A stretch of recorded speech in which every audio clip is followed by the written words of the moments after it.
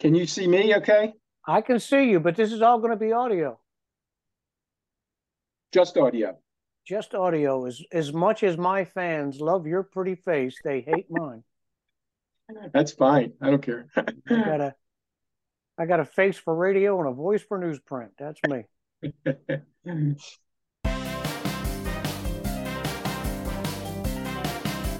Welcome to the Political Party Pooper Playbook. And if you thought all we did was sit around thinking up ways to poop on empty suit politicians, well, you'd be half right.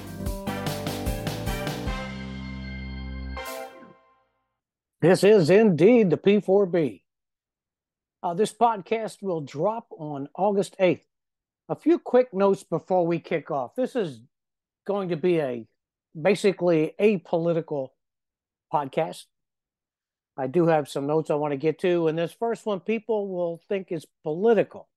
It's not. It's been rendered political by our political discourse in this country. The fact that people take facts and turn them into silly political arguments is not my fault.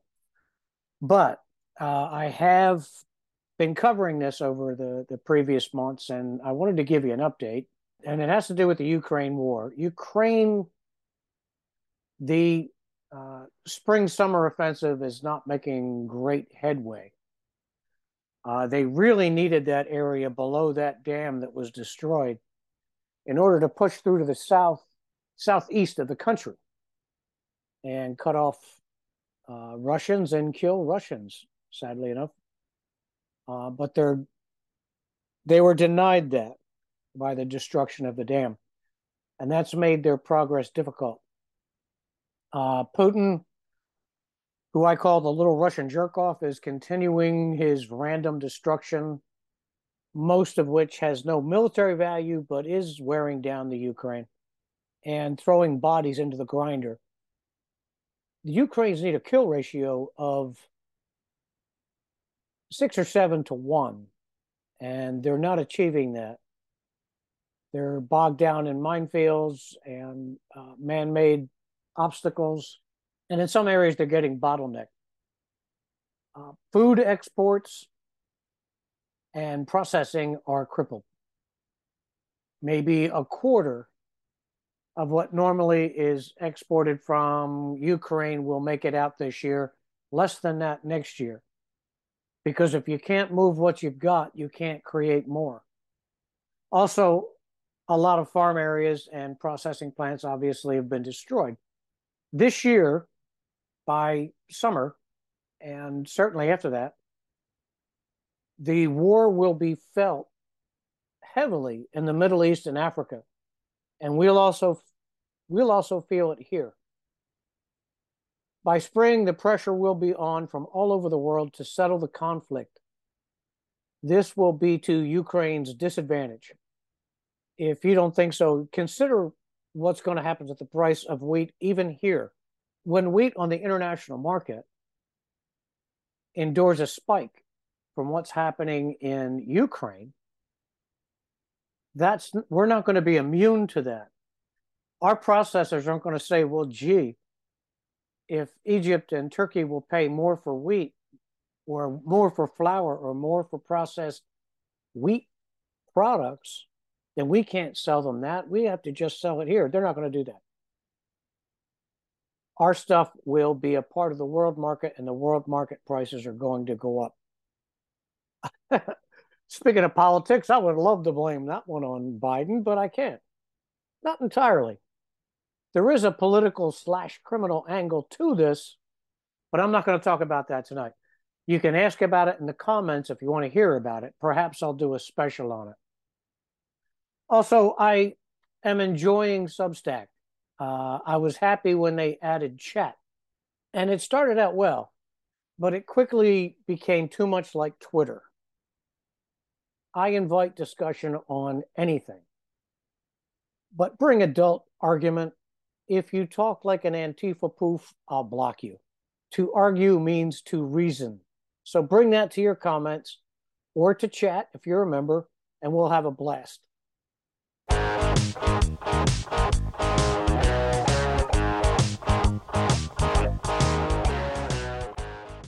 Okay, we have two big guests here tonight. I must warn you, when you're a huge podcast success like me, people are clamoring to be a part of it and come on and be your guest. But when it comes to these high flying, world famous sports commentators like I have now, they're out driving their fancy cars, drinking champagne with movie stars. So they kept me waiting until 10 o'clock at night on a Friday. So here I am. I'm already in my footsie pajamas. I have barely enough whiskey in me to maintain life. And I'm ready to do a podcast. Joining me are the host of the Atlanta Braves Dugout. That's the name of the podcast, Atlanta Braves Dugout. That's Sam Peebles is with us. He's also a member of the Air National Guard. Thank you for your service, lad. And this is a working weekend for him. Sam, are you still in your car, by the way? I am. I just pulled up to the hotel. Are you comfortable there? I mean, Yeah, for sure. okay. What's the weather like down there? It just stopped raining, so happy Okay. about that. All right, cool. Let me know if you get uncomfortable. I won't Oh, I'll be change fine. anything. I just want to know that you're uncomfortable. You're beating us this season. So anyway, also joining us tonight, a regular. He's the most popular guest on the P4B. Our Delco Philadelphia sports savant, Ron Corey. Hello, folks. I just called you a genius, dude. Hardly. I didn't know we manufactured geniuses in Delco. I thought we only made reprobates and felons. Well, there's a genius here and there. I don't happen to be one of them, but that's okay. All right. And since Atlanta is in first place, I'm going to let Sam have the honors on the early questioning. And Sam, how did you get involved with baseball? How did you come to baseball? When did you become a fan and start your podcast? Where is that? What's the genesis of all that?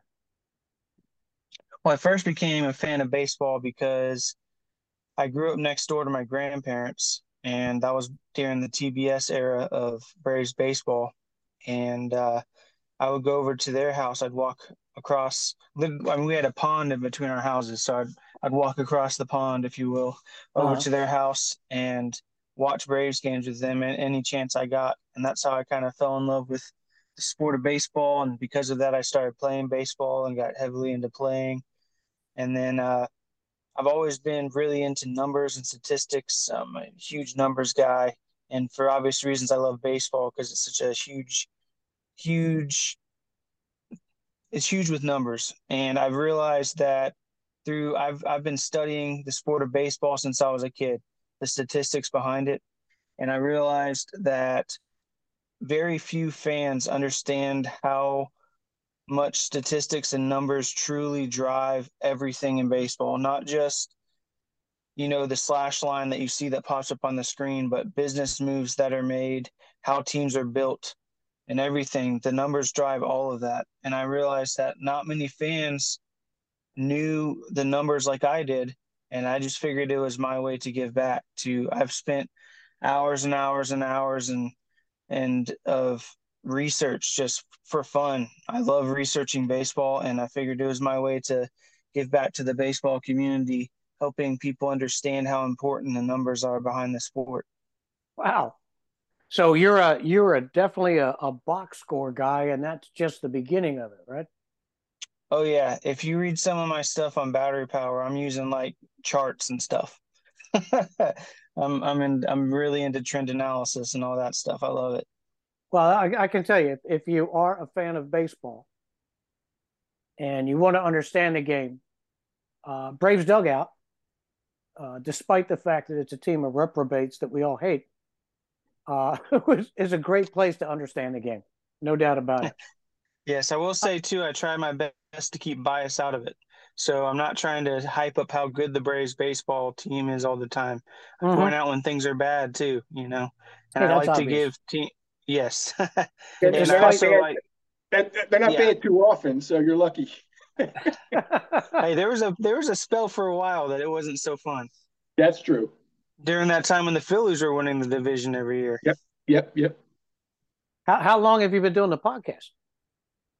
The podcast probably since 2000. This is my fourth year doing it, I think. So, I mean, this was right around the time the Braves started to get good again. Very good. Very good. Ron, for the benefit of new listeners here and Sam's listeners, I wonder if you could give me the rundown of your history with baseball, your biography. Sure, sure. I enjoyed hearing Sam there. He seems to be a Moneyball kind of a guy. I'm sure, Sam, you know about that Right. movie, which is fabulous, and all the analytics and that kind of thing. So I can certainly understand that. My baseball, my Phillies interest goes back to 1964, actually, when I was a very young little kid, and I had an uncle that worked for First Pennsylvania Bank, and he was a VP there, and he got me tickets to the World Series in 1964. Well, We if you have know we have your the pennant. We had the pennant if, when we were little in our bedroom. if you know your baseball history, they pretty much lost most of the last 10 games and fell out of the World Series chase, and I cried for about a week. So that was my first entree into the Phillies. Now, since after that, a little bit older, as I think I mentioned to you in a previous podcast, Matt, I used to cut out the box scores in the old Philadelphia Bulletin every day, post them up, and somewhat similar to Sam, just got involved with the batting averages and the ERAs and that kind of thing at a very young age, and I've been following the Phillies ever since. And it's fun talking to both of you for that reason. You're so intimate with the sports that you follow. I tell people that Ron's my Phillies encyclopedia. Whenever I have a question, it pops up on his messenger. And he's always got the answer. You know, you can always tell me. Well, Um, I keep up in with all my friends on Facebook, especially, and post a little nightly synopsis and a summary of each game, the good, the bad, and the ugly. So I do some of that, along with, as you know, Matt, my political stuff. It's sports and politics, pretty much. that's it. Yep. I don't do much with Philly sports. I haven't taken your advice on getting all the streaming rigged to my TV. Right. Um, so I have them listed to DVR. And Okay. whenever anybody in my area picks it up, then I get the game. Yep. But yeah, my passions are politics, really. That's my big passion in Right. woodworking. And of course, Sam, I remember the Braves when they were I guess you mentioned it was TBS, and you pretty much got every Braves game at one point in Uh-huh. I guess in the 90s or in 2000s. Yep. I remember that Yeah, era. that was the good old days when you could just watch Braves every night if you really wanted Yep. Yeah, to. you Yep. really could. It was I forget where I was at that point. It might have been Norfolk, and maybe I spent during that TBS era a little time in Philly, and you couldn't turn the TV on without catching the Braves. Right. I Yep. never I thought, what the hell is this? But TBS was that out of Atlanta? Yep. Okay, that makes Yes. sense. And they were kind of the America's team, similar to the Dallas Cowboys in the end in football. The Braves, because they were on every day back in that era, you pretty much knew what was going on with them. Right, right. And much like the Cowboys, they had a lot of division wins, but not as many championships. Mm-hmm. Yep. Yep. And it goes back to the old the old Ted Turner days, I guess. Yes. I'm one Hmm. of those easily satisfied fans. If they make it to the playoffs, I call it a great year. I want all Philly teams to go all the way, but if they make it to the playoffs, I'm like, damn, those guys earned their paychecks. They gave us a good show. I'm happy. And that's segue. That's kind of what we're hoping for this year, Matt. I mean, I don't see the Phillies passing the Braves for the division, but if we can sneak into those playoffs similar to what we did last year, sometimes you catch lightning in a bottle. Well, that hold that thought because I'm gonna touch on that later, Yep. and I'll also have a thought about season length that runs along with that. But Sam, you now have Fox Sports asking if this is the best Braves roster ever. That's got to feel good. It does feel good. I will say this as far as offense goes, if they're not scoring the most runs per game ever, but as far as most runs per game above league average, this is the best offense the Braves have had since 1897. So, Wow. Wow. yep. Did not know If that. you're looking, yeah, it's not the most runs scored per game, but you got to, pitching changes year by year, which is why we have statistics like ERA plus that adjust it to the era. And if you look at things like that, the Braves, as far as if you look at the average run scored per game across the league, this is the largest gap in between how much runs are scoring per game versus league average since 1897. Wow. So I didn't, offensively, yeah, this is definitely one of the best ever. Of course, their rotation, they lead the National League in the best ERA. Their bullpen is top 5 in almost every category that matters. And so, yeah, this is on paper for the regular season, at least. This is definitely better than the 2021 World Series team, for sure. No kidding. yeah. Yeah, you guys have a bright future there. Well, I was looking at some of the stats for this year. I know they're number one in home runs. They're number two.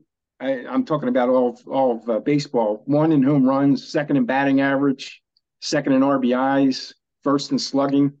So, I mean, certainly have a great offensive team. That's killer. Too bad we Yes. can't say the same. Well, you know, I don't know if we want to talk about the Phils yet, or we're still on the Braves, but they've been disappointing. On paper, when you look at everybody, you say, "Hey, this team should be right up there with the Braves." But Right. a couple players have, and it's been obviously well documented right now. Trey Turner is not Trey Turner, and that's killing us right now. So whether he can turn it around this year, I don't know, but he is one of the major reasons why we are where we are right now, and our pitching actually has been better than expected, but the bats just aren't there. Yeah, I've seen you talk about that, and the games I've watched, that's been true. That goes right to the next question, Ron. Would it be an understatement to say Philly's pleased with Lorenzen's debut this week? Absolutely. I mean, that's certainly a bright spot. And what happened? What happened was we had a rookie by the name of Andrew Painter. Sam, I'm sure you've probably heard that name before. Absolutely. Supposed to be at least our fifth starter, if not better than that. And he's out with Tommy John surgery. He won't be back until 2025, apparently. So Jesus Christ. that obviously put a real crimp in the whole issue. Now, that's a real problem. Bryce Harper, of course, had Tommy John also, but he's not pitching. So he was able to come back fairly, actually quicker than expected as a designated hitter, and he's playing some first base right now. But that killed the starting pitching staff, and yet everybody else has been doing pretty well. So Lorenzen, who just pitched his first game, is a real bright spot. Of course, it's early, that's one game, and I'm sure the adrenaline was going and everything else. So too early to tell, but again, between he's come to Philly, he looks promising, so now he has to throw his shoulder out or something, or get hit by a car. Wouldn't be the first time. Speaking of which, Sam, I mean, just staying along this line for a little while. I looked at the Braves injured list. It's not too awful. You lost a few earlier. Permanently, they were actually released. Do you see any perceived impact with the existing injured list? And are there any players you would kill to see back before the season winds down? Well, fortunately for the Braves, they're almost completely healthy. Max Fried, their ace, just came back and pitched amazing against the hottest offense in Major League Baseball today in the Cubs. The Cubs have scored more runs than anyone since the All-Star break, second most runs to the Atlanta Braves since June 1st. And Max Fried made them look like a little league team today. So that was really cool to see. Max Fried has obviously been working hard on making sure he's pitching well, and really the only guy, it'd be nice to have Kyle Wright back. But the Braves, since they're so far ahead in the division, you don't really need a fifth starter because you don't use a fifth. Typically, you don't lose a fifth starter in the playoffs anyways.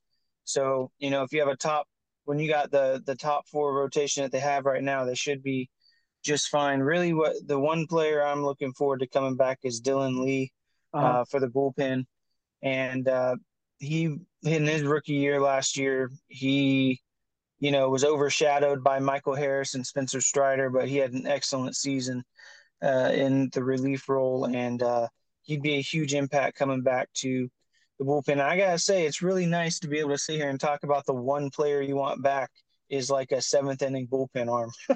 You know what I mean? It's not like, man, I wish our ace would come back. It's like, man, I wish a seventh inning bullpen guy would get healthy soon. Well, that I tell But you, you're coasting when you can say that. yes. And Ron, this is the first time I can remember in my lifetime that I'm making a statement. Oh, it's not that big of a deal if the Braves don't have a fifth starter because they're 13 games up in the division or whatever. It's pretty cool. that sounds good. Ron, when is Reese coming back? I don't think we're going to see him this year, Really? unfortunately. Now he technically may be okay by October, but at that point, first of all, are the Phillies in it, and second of all, it's going to be hard for him to get ramped up for a playoff game, or in this, looking at the best chance scenario, maybe the World Series, but that's really pushing it. So I don't think we're going to see him this year, and sadly, I'm not sure we're going to see him again in the Phillies uniform. But Wow, really? well, this was the last year of his contract, and I don't know that the Phillies are going to want to pay him what he may be able to get on the street. So I mean, we'll see. I don't think it's impossible, but I wouldn't be surprised if he was elsewhere as a designated hitter, maybe in the well, I was going to say the American League, but it could be anywhere now. Yeah, really. I was Next, I was reading the Phillies injured list from the whole year. yeah, we haven't And been as lucky as the Braves, that's for sure. We have a lot of starting of course with Bryce Harper coming back and still not having. He has no power. I mean, he's been fine. I mean, he's hitting about 295 right now, but with no power, and he's testing first base. He's never played first base before, and right now he's playing first base. By the way, the Phillies lost to the Royals 7-5 tonight. Just ended. But yeah, not as lucky as the Braves. Of course, I mentioned Harper. Phillies have, especially their bullpen, has been devastated. I mentioned Painter, the starter, but at one time or another, we've had Alvarado out, we've had Dominguez out, we've had Kimbrel out. So I mean, they're playing musical chairs, especially with the relievers. And so that's been the big issue for the Phillies. And then from time to time, some of the starters have either been out or just in slumps. And we talked a little bit about it. I mean, we had a Castanero slump. And right now, I mean, Turner's been in a slump since day one, since the World Baseball Classic. So we don't know what's going on there. But so that's been the Phillies' issue. There's a lot of inconsistency. They've put together 2 or 3 good games, and then they have 1 or 2 real stinkers. So that's been the Phillies' issue. Yeah, I was maybe both you guys can address this, but excuse me, injuries on all squads. If you go through the list, there's so many injuries to pitchers. Yep. I'm wondering. I'm wondering if the. Go ahead. I've done the math. We're on pace for the most injuries to pitchers ever in a season. It's crazy. The highest we ever had in a season was about, I think it was 478. And we're on pace for well over 500 this year. Yeah, what do you attribute that to, Sam? Do you think it's they're pushing themselves harder in these 101 mile an hour fastballs? What do you think it is? Yeah, I think was saying that of injuries the science of pitching has it exceeded human endurance. No, I think it's a lot of pitchers early in the season were adjusting to the pitch clock, and that caused a lot of injuries. Wow, that's true. Yeah, and even think about that. Yeah, they're having to pitch faster, and maybe that's a little bit more taxing on the arm. Yes, yeah, I was like looking. For example, I'll give you an example. A pitcher like AJ Minter, he averaged a pitch clock violation on in between every single pitch, and that's like prior to this year, before the pitch clock, his average in between pitches would cause a pitch clock violation every single time. So And you're that's throwing him because, completely off his natural rhythm. yes, it is. And it's because when you have these guys throwing this hard, every second they get to rest their arm helps them. So when they have to speed up and not be able to rest their arm as often, that's why we're Yeah. seeing a lot more things like elbow and shoulder inflammation and things like that. This In the is an Phillies, assumption now. I'm not a yeah. doctor, No, I but think so. that's my guess. In the Phillies case, here's an example. Aaron Nola seems and still does seem to be really affected by the pitch clock. I mean, his ERA is now after tonight over what is it, 4.58 now tonight. And what I noticed and what he's been doing is throwing balls out here and there just to kind of slow things down a little bit. In fact, I noticed just tonight the third base umpire was taking notes. I think he was writing down how many balls are being thrown out because it's slowing the game down. I mean, he's obviously trying to slow the game down a little bit, but I don't think he's getting on the umpire's side at all. Yeah, I kind of feel. I don't know if you want to get rid of the pitch clock. No, I like could, the pitch. I personally like the pitch clock. I think what I would probably do is maybe Sam, it's what is it, 15 seconds and then 20 if there's somebody on base. Yes. I might make it 20 standard, but that's just me. And I do think over time pitchers will get used to it. You know, minor leagues have been doing it for years, but these pitchers that have been in the majors for a while, they never had a pitch clock. So they'll adjust over time, I think. This is just a brand new thing. I don't know if this is my imagination or not, but to me, this has been the worst umpired season that I've ever seen, and I wonder if it's affecting them in some way. I don't know. I mean, I can't speak to it, but if you look, I mean, the umpires have been horrendous. Yeah, well, that's Angel not the first Hernandez time did I've heard just it. You come hear it back, on the. so Go ahead, Sam. Angel Hernandez just came back, so it just got a little bit worse. Yeah, I mean, we didn't miss him, that's for sure. Oh, Sam, before I forget, my favorite character on the Braves is the Braves organist. That guy is so funny. He is, and every single day on Twitter, he'll say, "Hey, give me some suggestions for players and when what walk-up songs I should get." So like he involves the fans too, so it's a lot of Oh, fun. I actually, when they play the Phillies, I actually have tweeted him a few ideas for the Phillies, and I think he's taking me up on one or two of them. But he is just, I mean, he is. I can't wait to just hear what he's going to come up with from game to game. It's really good. Well, I'll have to start watching Atlanta Braves games. But what he does, Matt, is he has a song for every player that walks up, and that's for the home team and the away team. That's crazy. And he tries to get witty with it too. Like, so if someone has a name and their last name or first name makes you think of a certain song, like he'll play it. For example, like when Jesus Sanchez plays for the Marlins, he plays like some type of song with Jesus in it, or something like that. Yeah, and he just, and some of them are it kind of, you have to think about it. How can I say this? Like, he does things, and then it takes you a while to figure out what he's trying to do with the song. Like, for example, Alec Bohm, he played I don't know if you know the song "Drop the Bomb on Me," but it's actually Boom. If you know what I mean. So it's you have to kind of think about what he's doing.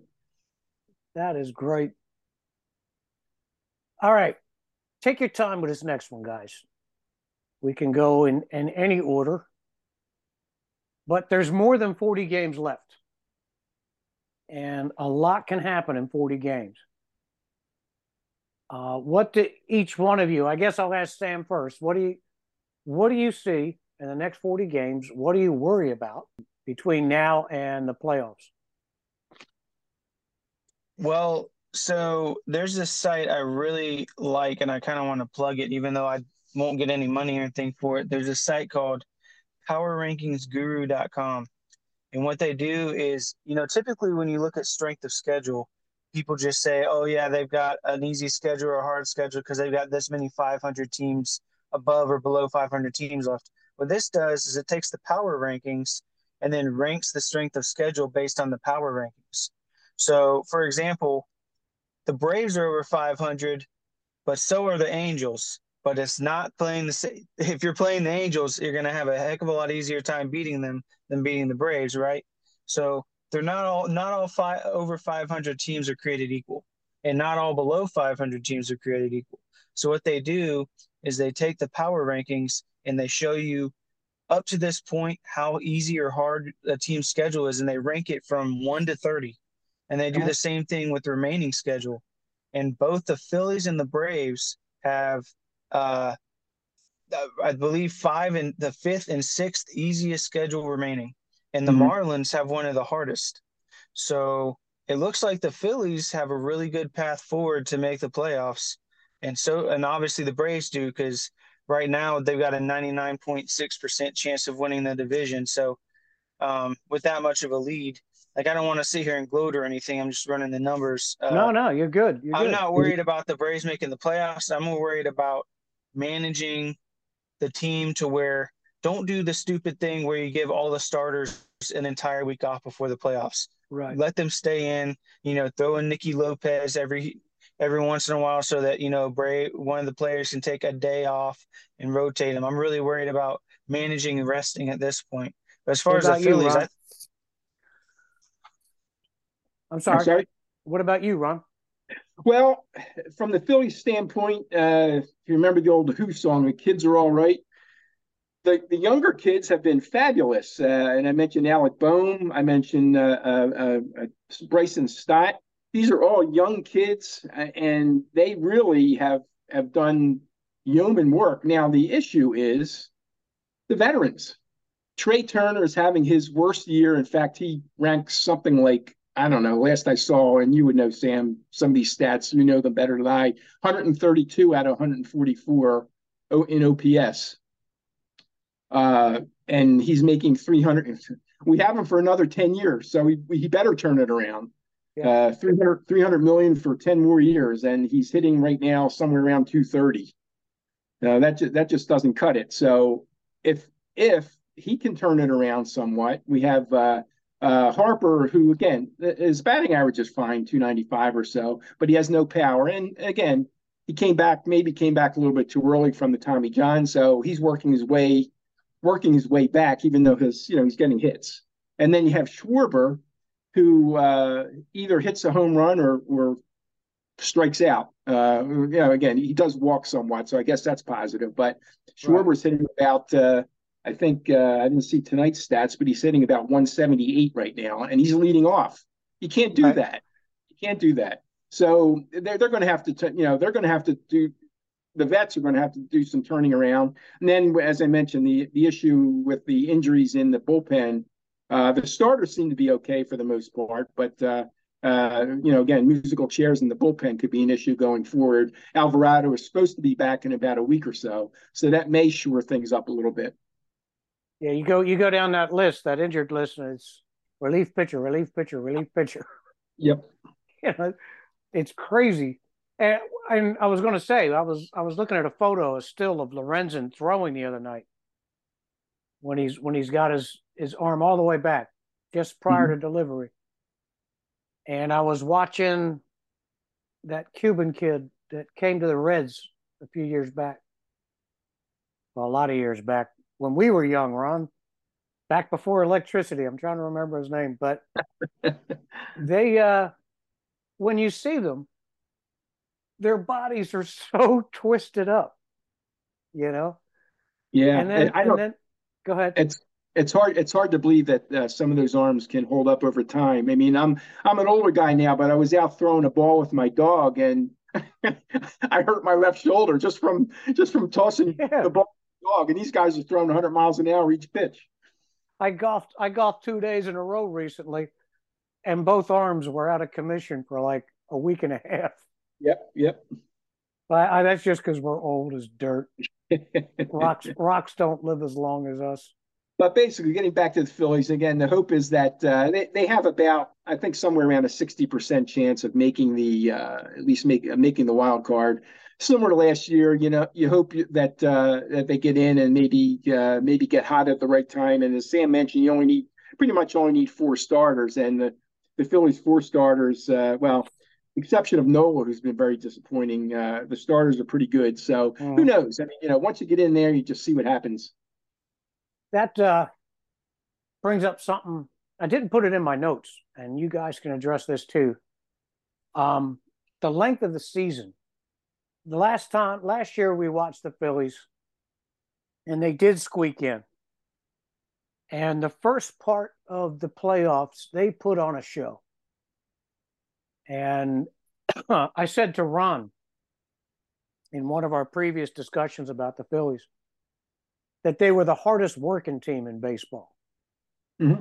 That's what I saw in them last year. Yep. But when we got to the series, there was like 3 games in the World Series where the majority of the team looked like they were mailing it in.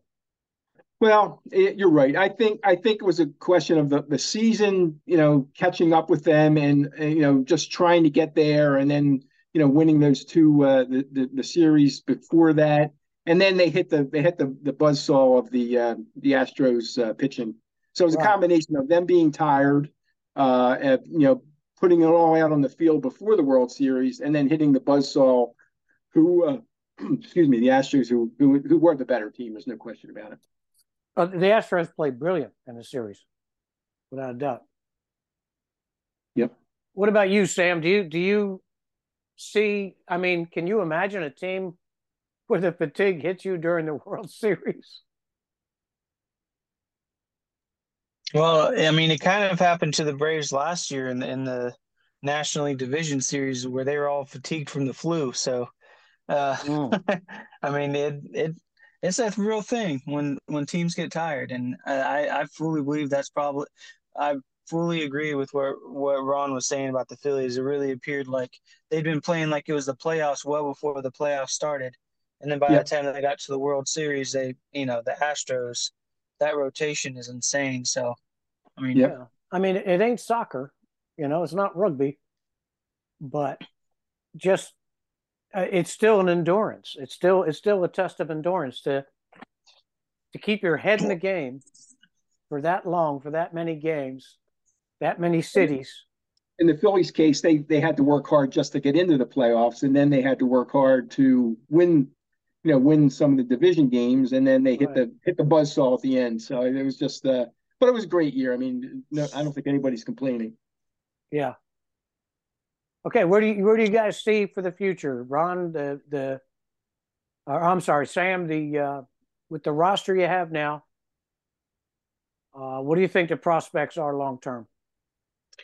Offensively, they're fine. Pretty much the entire team, other than left field, is locked up through 2027. So, we got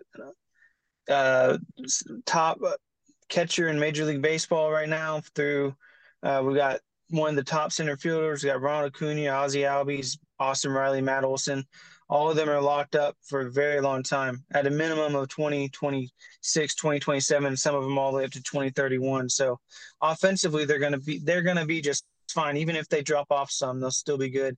The biggest question mark is really the rotation, because Max Fried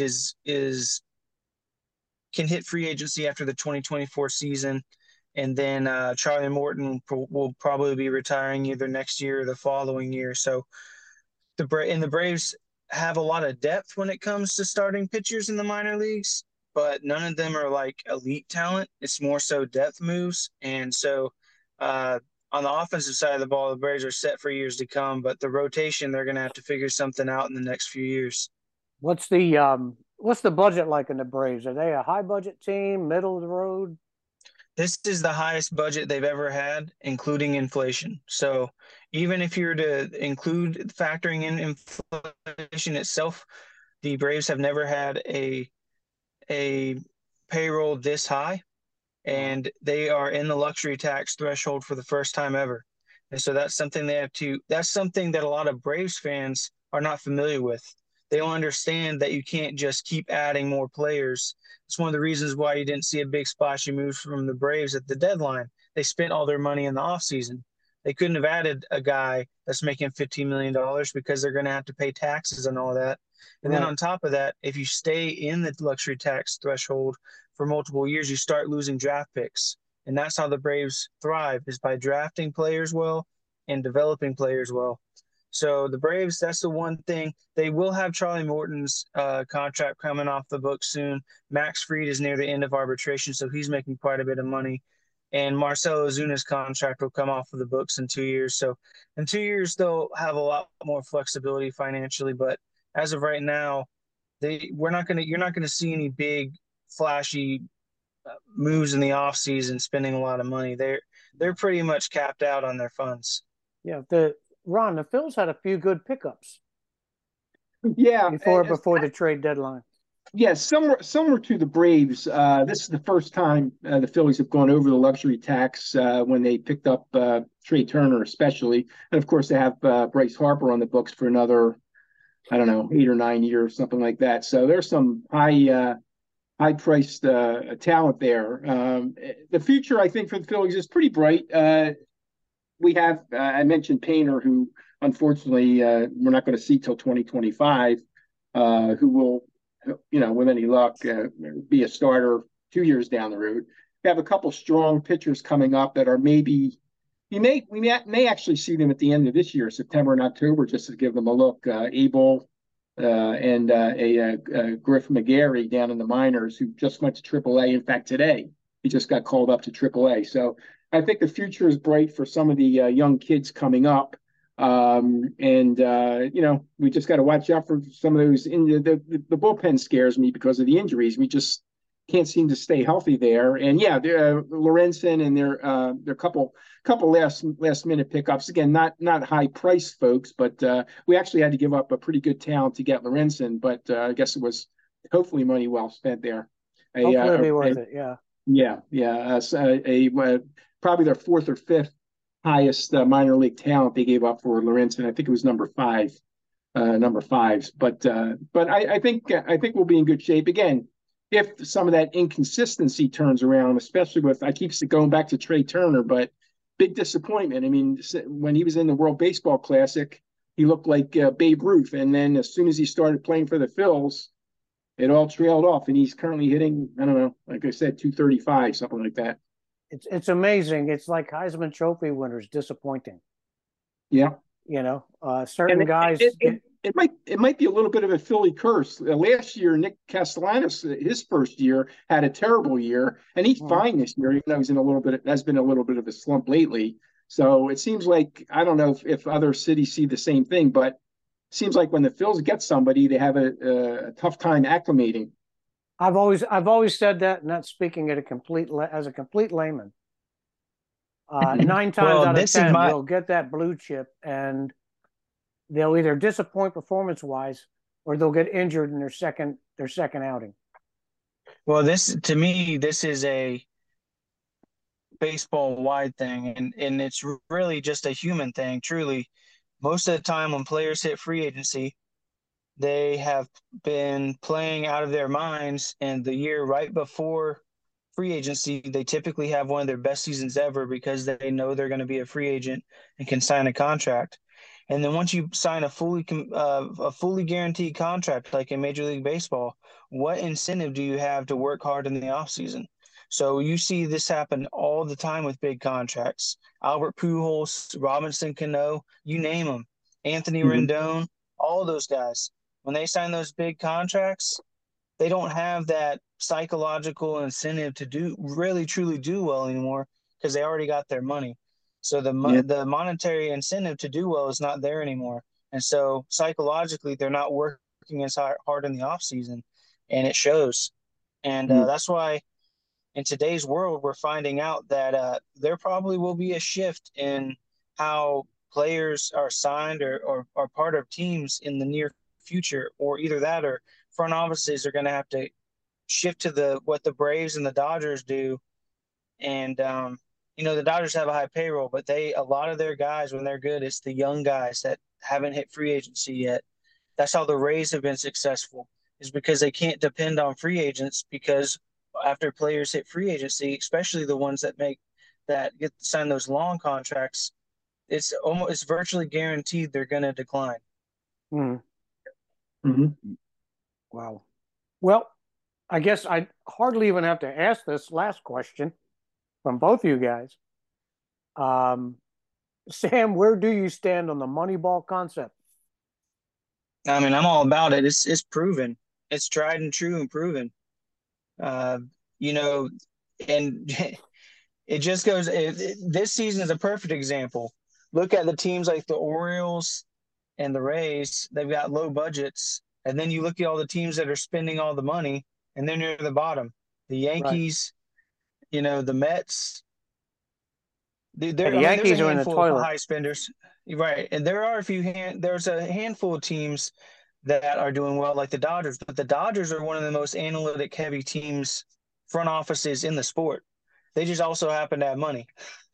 Right. Uh, but it's tried and true. I mean, that's why you see guys like Ronald Acuna batting number one. We've started to see a shift across the league. How your best hitter no longer hits number four, number three. They're starting to shift into the number two spot because it's taken away at bats over a long season.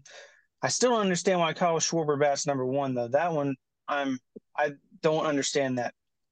Doesn't make sense. And It's very it's not even the batting average. The dude has a 320 OBP. Get him out of the one spot. Put someone else up there. But anyways, it's uh, it is very strange, and that's one of the questions in Philly. Now that being said, when he does, and it's strange when he does bat first, they have a much better win loss percentage than when they drop him. So I guess they're maybe afraid to drop him because of that. I don't know, but hitting 180 doesn't work for me to be number one. But right, yeah. I mean, No. like if he had like a 400 on base percentage, I'd be fine with it because you got your first. I mean, if your number one hitter is getting on base 40% of the time, that's fine because you got your number two and number three hitter to knock him over. But he's got a low on base percentage too. Literally, the only thing he has is a slugging percentage. And if that's the case, you need to move him to the three spot. But he does walk a lot, but I guess that's not helping his overall percentage very much. not when you're not getting any hits. Yeah. Yeah, that's But you're right. That's right. true. You'd have to have a lot of walks to have a 320 OBP with a 178 batting average. So Yeah, exactly. Yeah, that's it's fair. too low to start. If he was hitting, I don't know, maybe 225, it would be a different story.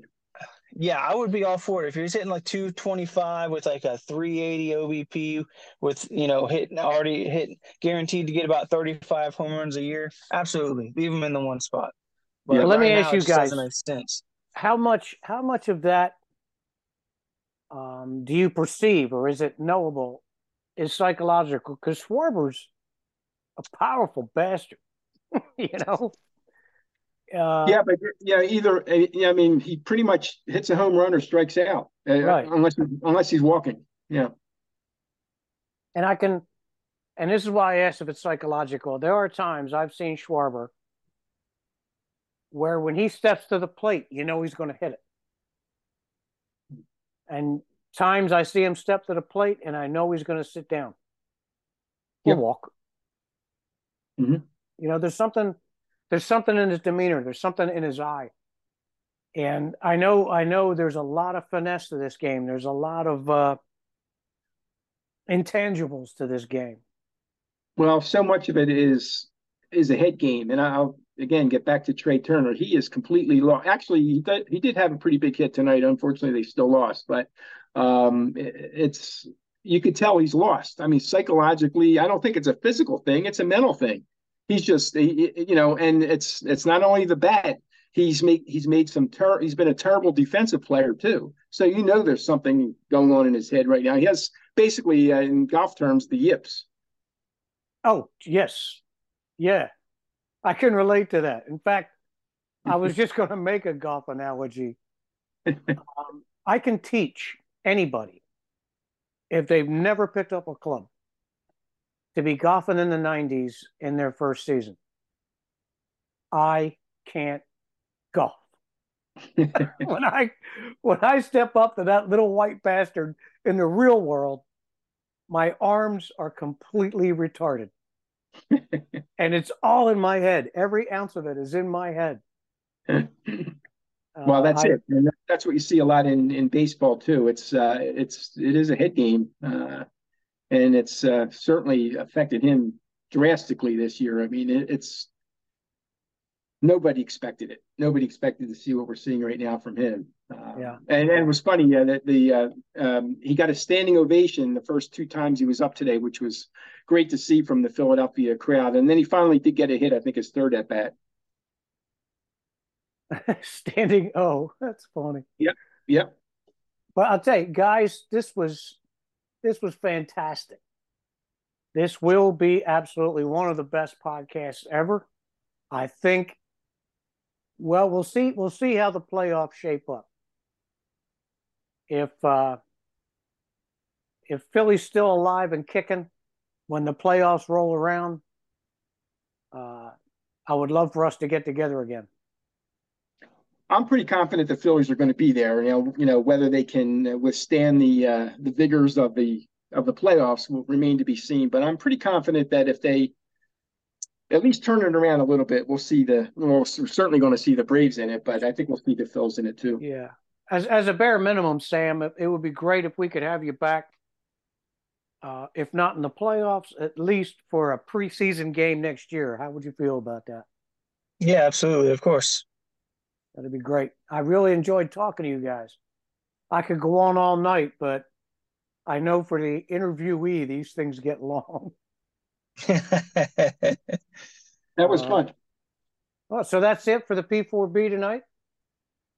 We had two fantastic guests, and hopefully we'll have them back on a fairly regular basis when it's appropriate.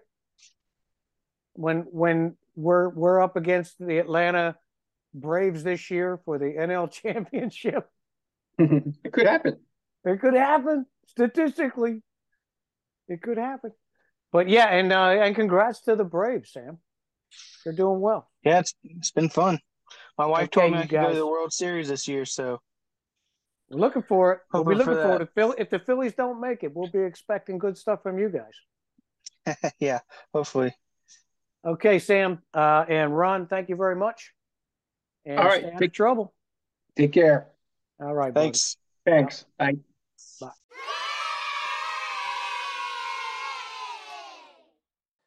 If you're on Substack, you'll find below the audio line some examples of what we have on offer at Poe River Furniture and Yard Games.